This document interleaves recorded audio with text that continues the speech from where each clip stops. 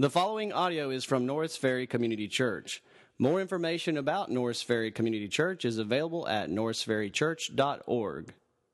Good morning, Norris Ferry. How are you this morning? Good. Does that video get you pumped up? Yeah. All right, we're going to dive into God's Word. But before we do, I just want to introduce myself. My name is Kevin Wilsey. I'm the Minister of Discipleship and Operations here at Norris Ferry. And so if you're a guest here with us this morning, I just want to say thank you. Thank you for visiting and being here with us today. I love our people. I love this church. And I pray that they will make you feel welcome and loved here this morning. Since August, as you know, we have been going through the book of Genesis. And we've been walking through this book, and we've been seeing that God has a plan to restore and redeem his people and his planet for his glory. Right? We have seen that God in Genesis 1 has created everything. And he created everything to be in this perfect, harmonious relationship with one another. He created man, and he created them to be in this perfect relationship with him. And then we got to Genesis 3, and we saw that man, in their disobedience to God, sinned. And they broke apart that perfect relationship. And sin entered the world, and strife and pain entered the world.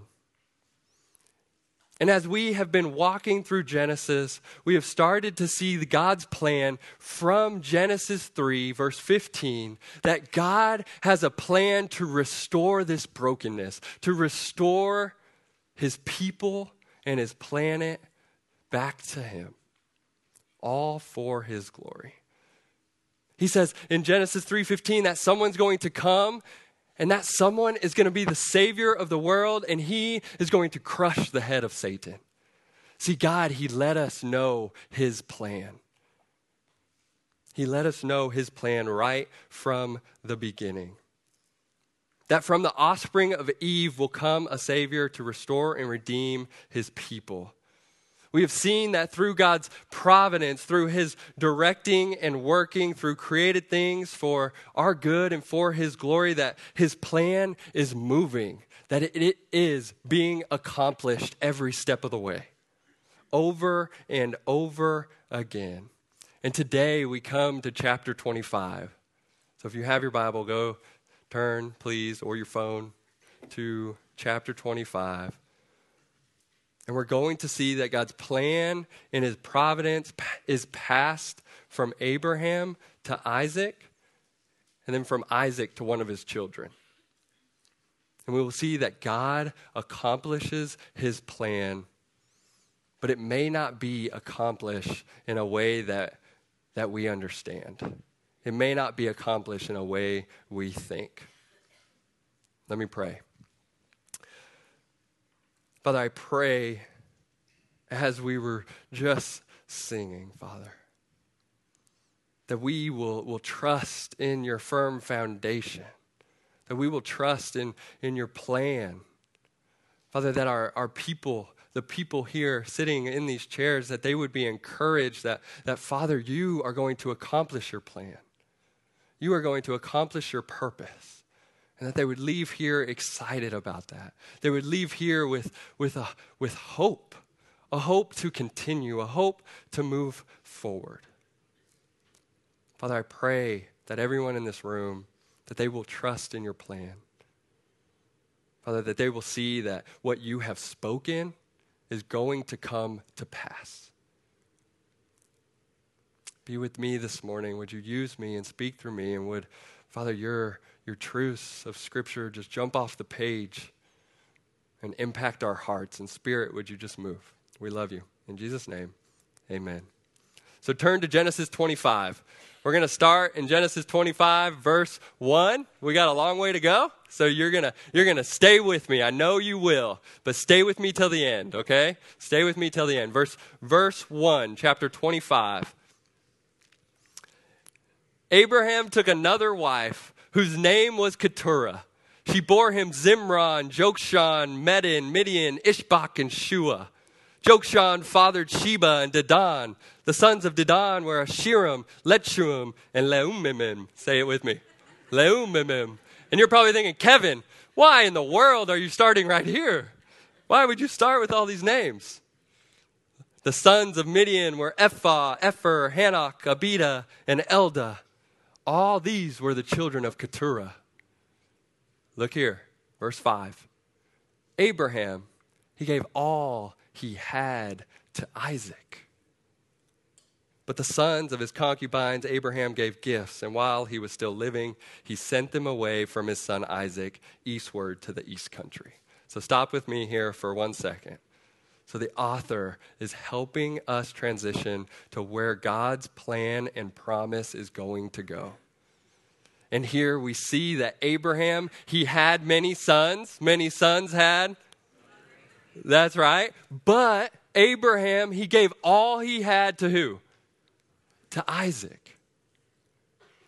So the promise of a great nation and blessing is going to be passed from Abraham to Isaac. And way back, months ago, in Genesis 17, we saw that God, he spoke this to be. Right? He promised that this was going to happen. He declared that through Abraham and Sarah's son, Isaac, will he establish his everlasting covenant for his offspring. Before Isaac was even born, before Isaac has done anything. Not because Isaac did anything, but because that was his plan. Right? Not through Abraham's eldest son, Ishmael, not through all these sons' names that I just read off, but God chose to establish his promise to restore his people through Abraham, and it continues then to Isaac. And we're going to continue because we're going to get to what's coming next. So we see next, Abraham, verse 7, he hits 175 years old. He breathed his last breath. He had a good life. He had a fulfilling life. He was buried with his wife Sarah in the promised land, and it was a good life. But verse 11, God blesses Isaac. God blessed Isaac. So the promise of salvation through Abraham's offspring is promised to be accomplished now through Isaac's offspring. And if you jump ahead to chapter 26, don't go there, but if you jump ahead, you actually see the verbal promise, the verbal blessing to Isaac. And you see that God, he now moves this blessing for salvation to restore and redeem his people from Abraham to Isaac. Okay? You with me? I've repeated myself many times. I feel like, yes. Okay, so it's moving from Abraham to Isaac. And in chapter 26, he says, all the nations of the earth shall be blessed through this plan. So it's going to go to Isaac's offspring. So now let's continue in verse 19. This is where the author, he comes from 20,000 feet in the air and he scoops down low and we get to see detail. We get to see detail of the land. This is where the author starts to pump the brake, okay? So verse 19, these are the generations of Isaac, Abraham's son. Abraham fathered Isaac, and Isaac was 40 years old when he took Rebekah, the daughter of Bethuel, the Aramean of Padan Aram, the sister of Laban, the Aramean, to be his wife. And Isaac prayed to the Lord for his wife because she was barren. And the Lord granted his prayer, and Rebekah, his wife, conceived. So Isaac and Rebekah, they're married at the age of 40. We saw last week how God's providence had directed them together. God's plan is moving forward, and they're married. And what happens? Rebekah's barren. Who else was barren? Sarah, her mother-in-law. And Isaac, he prayed. He prayed in faith, just like Abraham. Abraham prayed for Sarah. And Isaac, he prayed in faith. Rebekah, does not have her kids for another 20 years. He prayed for her in faith for 20 years. God, you said your plan was going to move forward. Your plan was going to go and move forward through my offspring. Lord, let your plan continue. Lord, please give children to my wife. Husbands, you should be praying for your wife. But it's important here that as Isaac prayed in faith, ultimately, who grants the prayer? The Lord. The Lord grants Isaac's prayer. Rebekah conceives. See, it is the Lord's working. It is his providence that is controlling his plan. It is the Lord that is fulfilling his plan and promises. It's not man. It is not man. See, God's plan is moving, and we're about to find out who this promise, who God's plan is going to be passed to next. So are you on the edge of your seat? You're like, no, not really. You should be. The answer is yes. You should be on the edge of your seat. Why? Because we're about to see God's plan moving forward. The plan that leads to the Savior of the world, that leads to the salvation of myself and to many of you in this room. Are you on the edge of your seat? God's promise and his plan is about to continue. So let's continue on. Verse 22. This makes me laugh, this verse. The children struggled. The children struggled together within her. And she said, if it is thus, why? Why me? Why is this happening to me? So she went to inquire of the Lord. First note, God's plan is already coming true. She conceived. And notice that it's not just one kid, but it's two. But it's funny because we talk about God's plan and his promise going forward, but then the next verse of when we're going to find out who it's going to go to is they struggled. How does that make sense? God, is this your plan? Rebekah, she questions. She questions. There's this struggle of these two brothers pushing each other around in the womb, trying to wrestle and grapple with one another. That's the picture that is there. That's what this struggle means. Can you imagine that going on in someone's womb? I have two girls, and both of them, one kid in there, just seeing them move. And imagining a struggle with two children? Rebekah's got to be thinking, this is not comfortable. And she does. She cries out to the Lord and she asks, why is this happening to me? Why am I living? Basically is what she says. What in the world is going on inside of my belly? Why me? And it's a right response from Rebekah. And what does Rebekah do? She goes to seek counsel from the wisest person she knows. She goes to God and she asks God, why is this happening? So let's look at verse 23. This is key. And I want you to hold on to this verse. This is key. It's going to come back. It's going to come back to us at the end. Okay? And the Lord said to her, 2 nations are in your womb, and 2 peoples from within you shall be divided.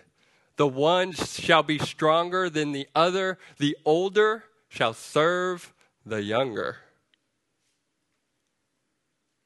God's plan is spoken. It's laid out for Rebekah. The future of her children is given to her. She knows it. And the author allows us to see this plan. The author allows us to see how God is going to accomplish his plan.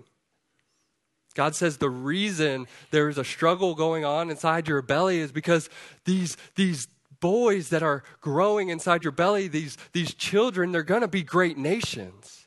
But they're going to be extremely different from each other. They're not going to be the same. But the younger is going to be greater than the older, and therefore the older is going to serve the younger. And you're like, what? I'm the youngest in my family. And it to me, reading this doesn't even make sense because that, it seems, is out of order. And that's a natural thought. The older doesn't serve the younger. Usually the younger is always serving the older. especially in the culture here. Okay, so in this culture, the eldest son always received the father's blessing, always received his birthright, and the double his portion, double than all the other sons. It is the oldest who should be greater. It is the oldest who should be served by the younger. And so the author gives us an idea of this struggle. She allows us into this struggle and this discomfort that Rebekah is feeling. We're feeling it too. God, how is your plan going to move forward? They're struggling. This doesn't make sense to me. I'm uncomfortable. There's a struggle here. I don't get it. I don't get how it will continue. But God is showing that his plan is not going to be accomplished in a way that we may think or understand. God's ways are above man's ways. God doesn't have to work like we work. He's not held to culture. He's not held to us. But his plan is presented to Rebekah, and later on we're going to see if she trusts God will accomplish this plan.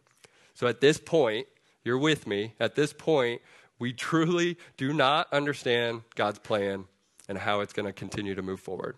We have two boys who we can see are going to be different, but we're going to get into more detail here. So we know that God has picked the older to serve the youngest, but we don't know why. Okay? So let's continue. Let's meet these boys.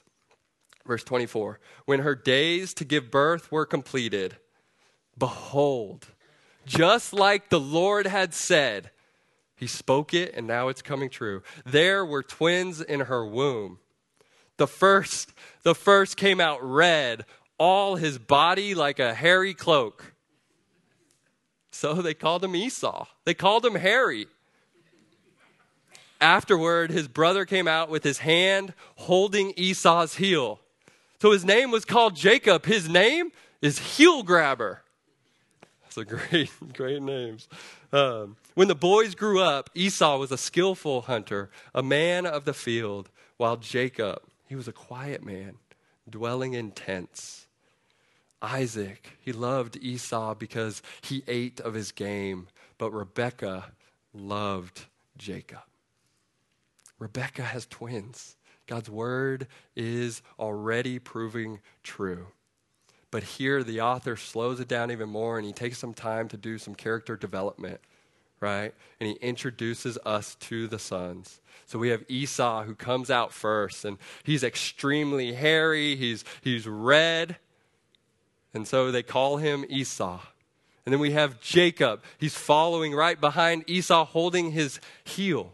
He's a heel grabber. And the author alludes to these names because they're going to be important later. They're part of who they are. They're part of their character.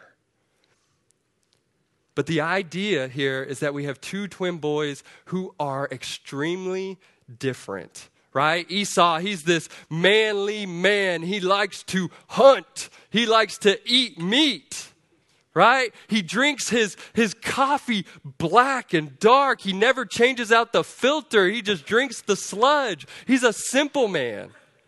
He's a manly man. He knows how to work with his hands and fix things. He's like a baby boomer, right? He's a hard worker. He's not scared of dirt. He knows the woods. Well, Isaac, his father, loved him. And many of these guys in this room are like, yeah, that's my kind of man. Yeah, we can see why Isaac loved him. He was great at hunting and cooking meat. We love meat. Now Jacob, he's a quiet man. He likes to stay indoors. He's more sensitive than Esau. Maybe he reads books and enjoys teas. He likes having long conversations. He actually listens to what you're saying. Jacob's a mama's boy. Rebekah loved him. He's a millennial. He's like me. He probably didn't know how to fix his chariot or his wagon, and he had to call on Esau to do that. But after I say that, I think, no, he probably never even rode in a chariot or a wagon. And I'm obviously over-exaggerating these characters and describing them to you because the point is that they are extremely different. They are not like one another. They're not like one another in looks, and they're not like one another in personalities. Okay? So what we know, though, is that God, he chose the younger. Who's the younger? Jacob, the quiet one, the mama's boy, to be served by Esau, the hairy hunter. He chose Jacob to be a nation that will carry on God's plan to restore and redeem his people, all for his glory. And truly, we don't understand how, we don't understand why, but let's continue to read and see God's working in his plan. Verse 29. Once when Jacob, who was cooking stew,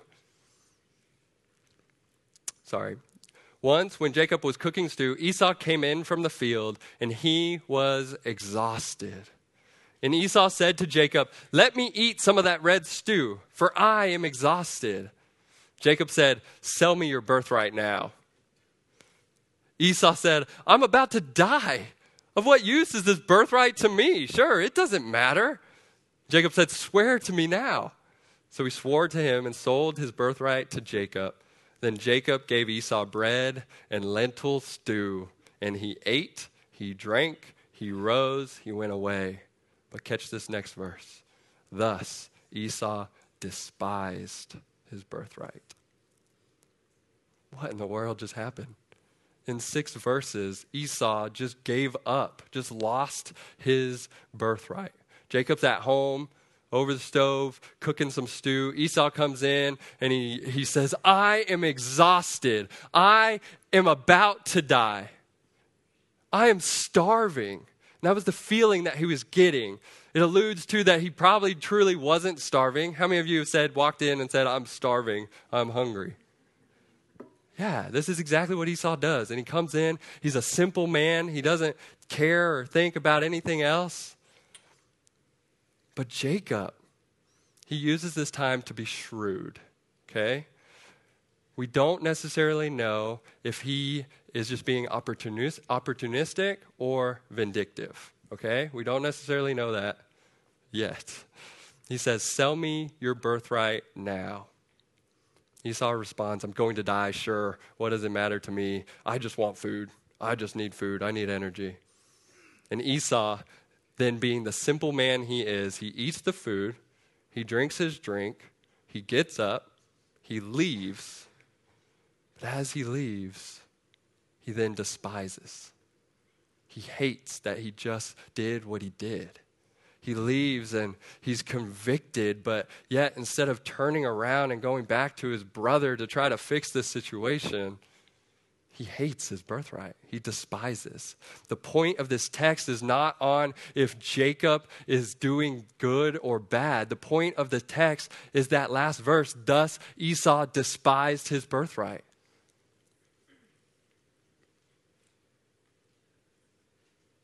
He sold his birthright for an earthly pleasure, for an immediate pleasure, for an immediate self-gratification of, he just wanted that joy instantly now. A selfish act. He didn't care about his position, his future position, his inheritance. He didn't care about how maybe he had a role in God's plan. He forfeits his future blessing for a worldly pleasure. A bowl of lentil stew. Esau is not fit to carry on God's plan. Hebrews 12 shares that with us. Hebrews 12 shows that Esau sinned in this action. He sinned by showing little regard to his birthright. And many of you, when I read that story, you might be thinking, that's injustice. That's not right. Why would God allow that to happen? But Esau despised his birthright. Hebrews 12 shares that God did no injustice to Esau. So if Esau is undeserving, then we got to think Jacob's got to be better, right? Although we just saw a scene where he's pretty shady in this scene. But let's continue and let's look. Let's see if Jacob, who is chosen, is deserving of God's plan and blessing. Chapter 27. Chapter 27, verse 1. This is a long narrative. I hope the story keeps you in it. Hang with me till the end. When Isaac was old and his eyes were dim, so that he could not see, he called Esau, his older son, and said to him, "My son." And he answered, "Here I am." Isaac said, "Behold, I am old. I do not know the day of my death." Side note, homeboy lived for another 34 years. He truly did not know the day of his death. "Now then, take your weapons, your quiver, and your bow, and go out to the field and hunt game for me, and prepare for me a delicious food such as I love, and bring it to me so that I may eat, that my soul may bless you before I die." Isaac's old, and he's thinking he's going to die soon, and he wants to fill his belly with one good last meal. It's like before you go to fast, you want to eat a lot of good food. Wants to fill his belly with some good food from his favorite son. He has a favorite. And he says, "Go hunt, feed me some of your delicious food, and I'll bless you." Maybe he's driven by this fleshly desire, this selfish desire, and his love for food. Sounds similar to Esau, like his son. Verse 5, now Rebekah was listening when Isaac spoke to his son Esau. So when Esau went to the field to hunt for game and bring it, Rebekah tells Jacob all that happened. Verse 8, now therefore, my son, obey my voice as I command you. Go to the flock and bring me 2 good young goats, so that I may prepare from them delicious food for your father, such as he loves. And you shall bring it to your father to eat, so that he may bless you before he dies. Rebekah, she's planning, she's scheming, she's planning this blessing that she already knows is going to go to Jacob. She's trying to take control of God's plan. And she's trying to develop a plan for herself to bless Jacob. Maybe, just maybe, because we see over and over again God's people forget his promises. And so maybe Rebekah just forgot that this was God's plan.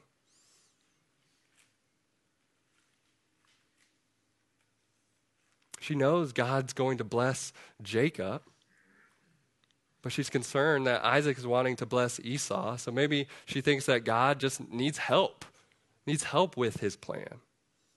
But then why then didn't she go and turn to him and seek wise counsel like she did back in chapter 25 when she didn't know what was going on? Rebekah, she's really showing her favoritism here. She's taking control for herself, God's plan. Verse 11, but Jacob said to Rebekah, his mother, behold, what's coming next? My brother Esau is a hairy man, and I am a smooth man.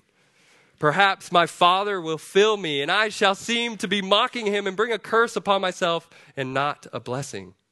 His mother said to him, let your curse be on me, son. Only obey my voice and go and bring them to me. So Jacob, he questions. We get to the behold and we're like, okay, he's going to question the ethics of this plan. But no, he just questions the logistics of the plan. He enters into this scheming and deceitful plan with his mother. He wants this blessing. Verse 14, so he went and he took them, the goats, and he brought them to his mother, and his mother prepared delicious food, such as his father loved. Then Rebekah took the best garments of Esau, her older son, which were with her in the house, and put them on Jacob, her younger son. And the skins of the young goats she put on his hands and on the smooth part of his neck. Esau is really hairy. They're getting goats to put on Jacob's skin. And she put the delicious food and the bread which she had prepared into the hand of her son Jacob. So he went in to his father. My father. And Isaac said, here I am. Who are you, my son? Blind, he can't tell what son it is. He hears the voice, though. Jacob said to his father, I am Esau, your firstborn. I have done as you told me. Now sit up and eat my game that your soul may bless me. AKA, hurry, eat my food and bless me so I can leave and run before my plan is found out by Esau. But Isaac said to his son, how is it that you have found it so quickly, my son? And he answered, because the Lord God granted me success. He's bringing God into his lie, bringing God into his deceit.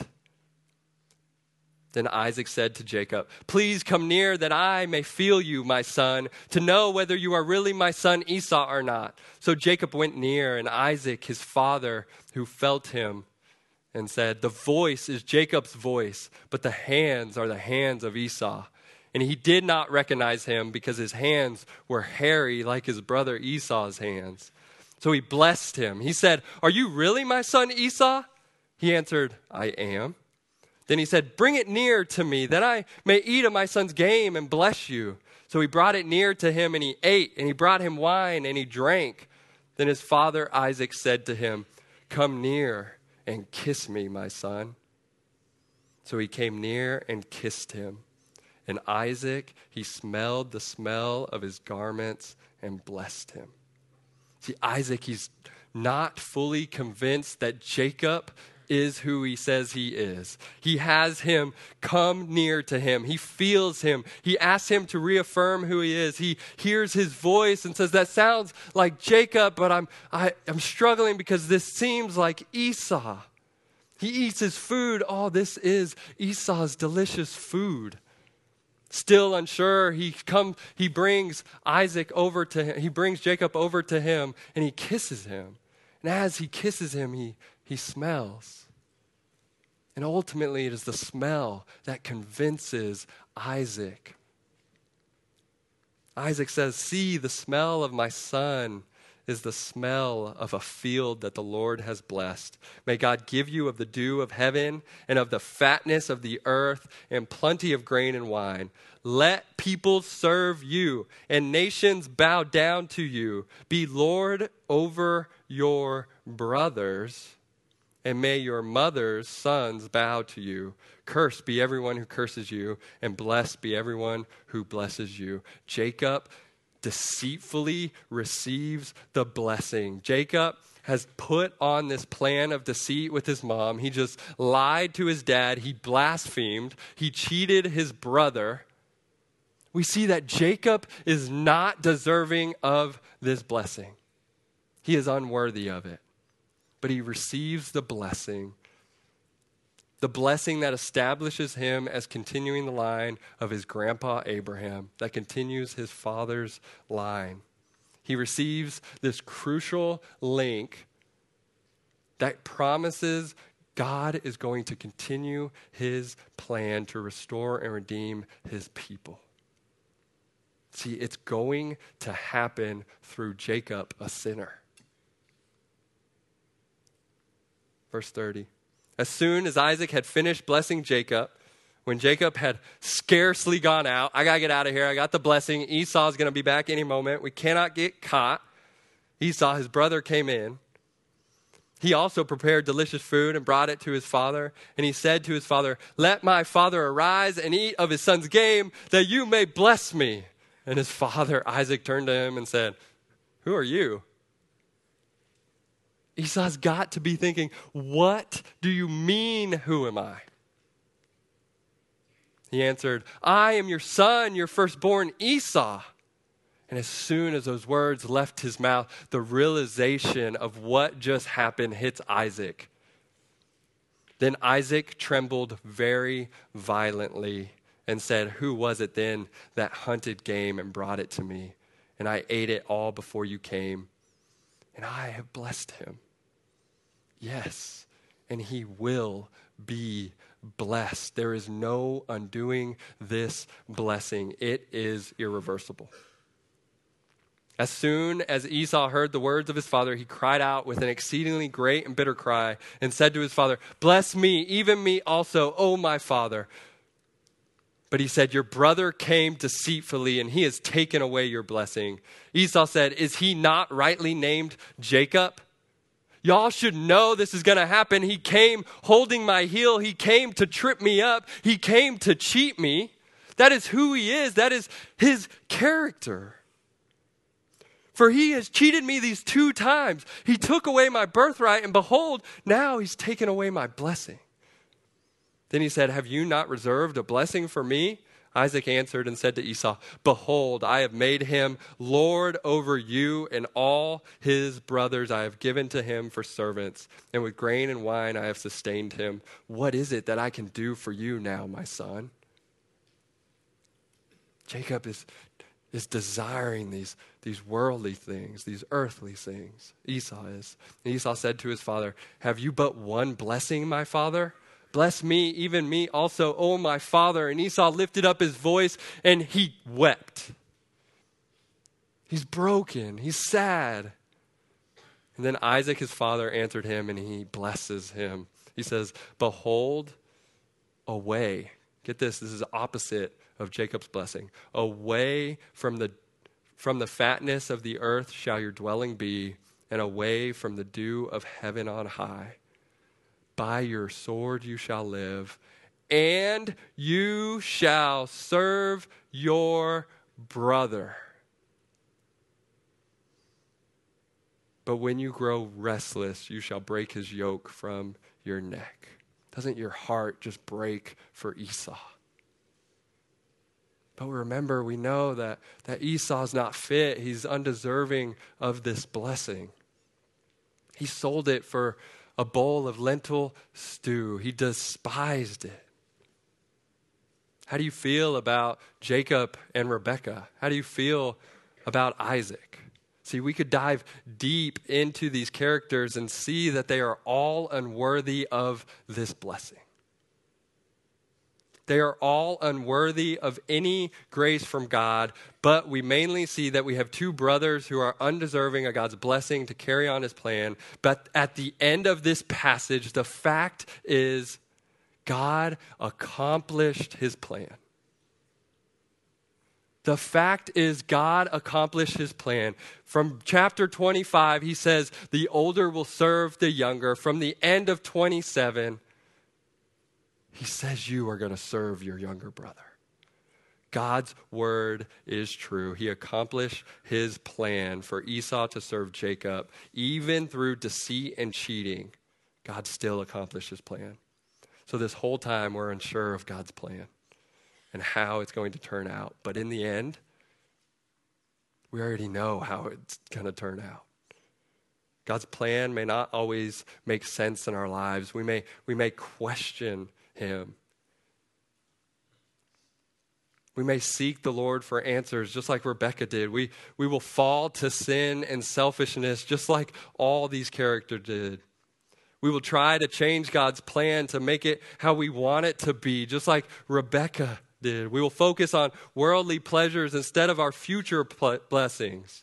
But God will accomplish his plan. See, his plan to bring about salvation to the world through the offspring of Jacob is moving forward. And it's moving forward from here. It's continuing, and nothing is going to stop it. Yes, we're going to see next week that Jacob, he has consequences to his sin. And yes, we have consequences to our sin. We have consequences to our lying and our cheating and our deceit, just like Jacob does. But the fact is that God's plan of salvation to redeem us and restore us to himself, it's out of our control. It's out of man's control.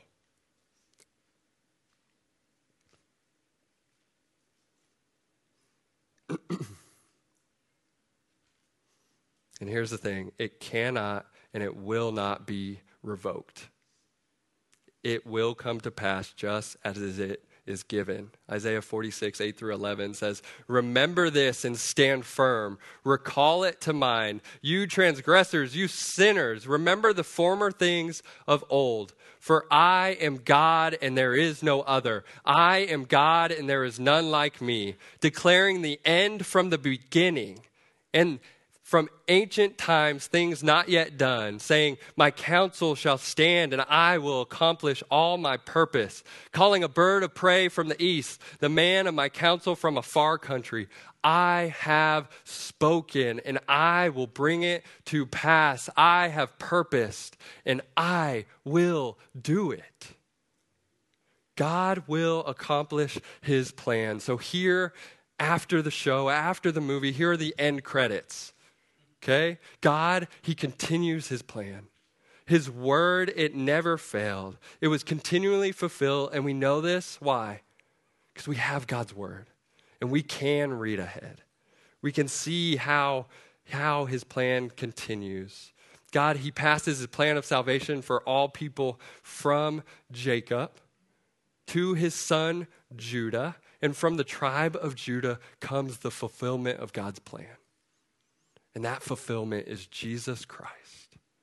See, Christ fulfilled God's plan, the plan that was outlined from Genesis 3:15, that someone is going to come and crush the head of Satan, is now fulfilled in Jesus Christ. And he is the only one who lived without sin. He is the only one that has obeyed every word of the Father. He is the only one that provides salvation for us. And there's no deceit or selfishness within him. And Christ, God's perfect Son, he died for your deceit. He died for your selfishness, for your sin, your scheming. And he defeated the grave, showing that he has defeated sin. You see, we are like Jacob and Esau. We're undeserving of God's blessing and grace. But for those who believe in Jesus Christ, because of Christ's life, death, burial, and resurrection, we are now covered in the blood of Christ. And God, he gives us his blessing and he gives us his grace and mercy, even though we are like Jacob and Esau, undeserving. But God's plan, it's not over there. It doesn't end with Jesus Christ. It continues. He promises to return. He promises to come back one day and restore and redeem his people and his planet, all for his glory. And how do we know that? Because Revelation shows that God is going to keep his promise, and we know what is said in God's word is going to come true, that God will accomplish his plan. And just like what happened, just like when God told Rebekah what would happen, he's already told us what would happen. And at the end, every knee will bow and every tongue will confess that Jesus is Lord. What does this mean? This means that Jesus Christ will be victorious. This is nothing. There is nothing that can thwart that plan. There is nothing that can change that plan. See, we don't have to question what the end will be because Jesus, he comes back and wins. Depression doesn't win. Fear doesn't win. Lying and cheating, it doesn't win. You do not win. Jesus has won. God's plan is accomplished. And because we know that Jesus is coming back and all sin will be destroyed and earth will be renewed, this means that every time you turn on the news, every time you turn on the TV and you see this pain and you see this suffering, we grieve. But we do not despair. And every time the law is changed that doesn't line up biblically, we resist. But we do not have to have fear. Every time others disappoint you or cheat you or hurt you or wrong you, we can cry and we can forgive. But we don't lose hope. We don't lose hope because my hope is in Christ. My hope is not in this world. It is in Christ and Christ alone. Amen. Let's pray. Father, I pray that, Father, that we can stand on the firm foundation of your truth and of your word. Father, that your promise, your plan to restore and redeem your people will come true. And so, Father, right now, as we're in this world, this broken world of sin, of hurt, of pain, of strife, of not knowing exactly how and when you're going to return, and maybe even questioning you. Father, I pray that we will run to your word and we'll look at your promises and we'll see that, Father, you are going to return and you're going to call all people to yourself. And Father, for those who know you are going to receive salvation. They're going to get to spend eternity with you. And there won't be any more of this pain or of this suffering. Father, I pray that our people are just encouraged that the hope that we have in you, it can be trusted. It is sure. It is true.